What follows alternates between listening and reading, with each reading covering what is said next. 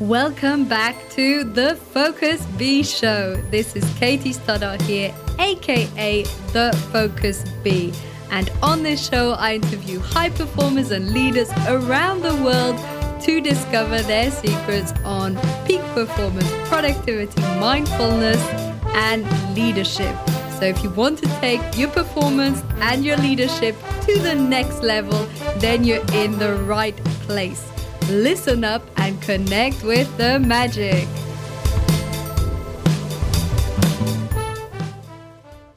How can you turn FOMO into JOMO? How can you turn fear of missing out into joy of missing out? Nowadays, it's very common when you're given an opportunity, maybe for a new job, maybe for a new opportunity to travel, a new project, to feel that if you turn it down, you're missing out on something. And this comes from our desire to have as many experiences as possible, to take the most that we can out of life. Often, however, this doesn't actually work out as we planned. And this is because there's always a cost to any opportunity that we take. Opportunity costs come with everything from changing your work to even going for an evening out. That comes at a price. Maybe there's other things you could be doing at home, or maybe you could start the day earlier the next day. And so there's always a cost to every opportunity. Likewise, there's always a gain to every opportunity. There's always something you can learn or get from taking that offer. And so it's a matter of weighing, is the cost worth it versus the gain that you're going to obtain? So let's look, for instance, at quitting your full-time job to start your company. The cost from that is maybe certainty or stability, at least to begin with. And then this might be the gain to having your own company would be the fun, the excitement, the novelty, the learning. And then you need to sense which is greater. Mostly you can find out by checking in with yourself which feels most aligned and which feels right for you. And for this, you need to go away from all external influences, to not be too biased by what other people think, and instead to really observe in yourself what feels aligned and what feels right for you. I recently had the opportunity to go and live abroad in San Francisco for a whole year. And in that moment, I really had to weigh what would be the opportunity cost and what would be the gain. The gain comes to me easily because I love change and variety. So I could think building a new network, traveling, being in California, going to Yosemite Park, many beautiful places. So the gain of living in San Francisco was pretty obvious. And then I started to weigh the costs of building a network from scratch, of shifting my entire professional business from more Europe-based to US-based. And the more I thought about it, the more I realized that I actually felt joy of missing out. I actually felt the joy of not going and taking that opportunity. And I know this sounds strange, especially to me, because I love traveling and opportunities and new ideas and new places and new projects. But I actually realized that what I already have is something that I can build on. So the shift was very subtle, but instead of feeling that pull, that fear I'm missing out, and it could be so much fun, and why am I not going? I started to see everything I had to gain by staying where I am, building on what I already have, carving greater relationships, both socially and professionally, continuing to build certain aspects, continuing with certain hobbies that I have installed here. So I'm not saying avoid change at all costs. That's not true. A lot of people have a bias where they hate change. And maybe in your case, you need to look a bit more at the opportunity gain and start to take a bit more risk and embrace change.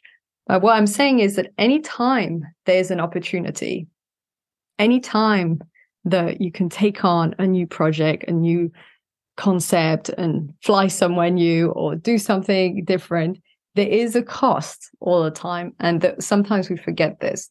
And if you're the sort of person who defaults to saying yes, if you're the sort of person who really struggles with saying no, you might want to observe what happens when you say yes to this, how that impedes on other aspects of your life.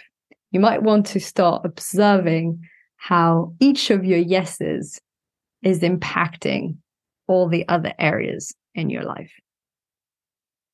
Though this is really an opportunity to start shifting our mindset around fear and thinking that if you don't take that opportunity, it makes you smaller. This is the ego trying to be bigger by doing more things and having more opportunity and growing a greater identity. And instead start to see, what are you gaining by not just staying put, but building on what you have? Because there's gain from turning down opportunities. Every time you say no to a project, every time you say no to another activity, you have more space and time and energy to do something else. And if you're using that time and energy and attention to build on something that's worthwhile, to actually build on something that's meaningful for you, then maybe it's not worth you taking that other thing. And for this, like I said earlier, you really need to tune in to yourself and see, does it feel aligned? Does it feel good for you? And not base it on other people's opinions or what you think other people would like to see you do or expect of you, because that can really drain your energy and that can really shift the way you think. So I hope this is useful for you. Just keep in mind, anytime there's a big opportunity, start to weigh it, start to see the gain of taking it, but also the cost, the opportunity cost and everything, and weigh your priorities in a way that you can actually see by saying yes to certain things that it'll take away from others. This is a bit draining at first to look at the opportunity costs and gain all the time. But after a while, it just becomes second nature. And the more especially if you're CEO of your own business, it'll just become your default way of thinking. Okay, if I say yes to this podcast interview, that takes away an hour of my time where I could be doing da-da-da-da-da-da. Is it worth it? Sometimes yes, sometimes no. And that involves a lot of decision making, which is why sometimes it's a bit draining, which is why sometimes we just default to yes or just default to no, because really sitting down and making a decision can be tiring and take a lot of energy, but it's worth it. And it helps you to live aligned and purpose-driven and with joy. So thank you so much for tuning in today. Subscribe to the channel if you're watching this on YouTube. Leave a review or comment on the podcast. I always read them and it always fills me with joy. And also let me know what sort of episodes will you be interested in hearing in the future. Thank you for tuning in. Thank you so much for tuning in today to The Focus Bee Show. I would absolutely love to hear your feedback, so let me know in an Apple review or YouTube comment what was most valuable for you. And feel free to share this episode with a friend or a family member. Wishing you a wonderful, magical, and focused day ahead.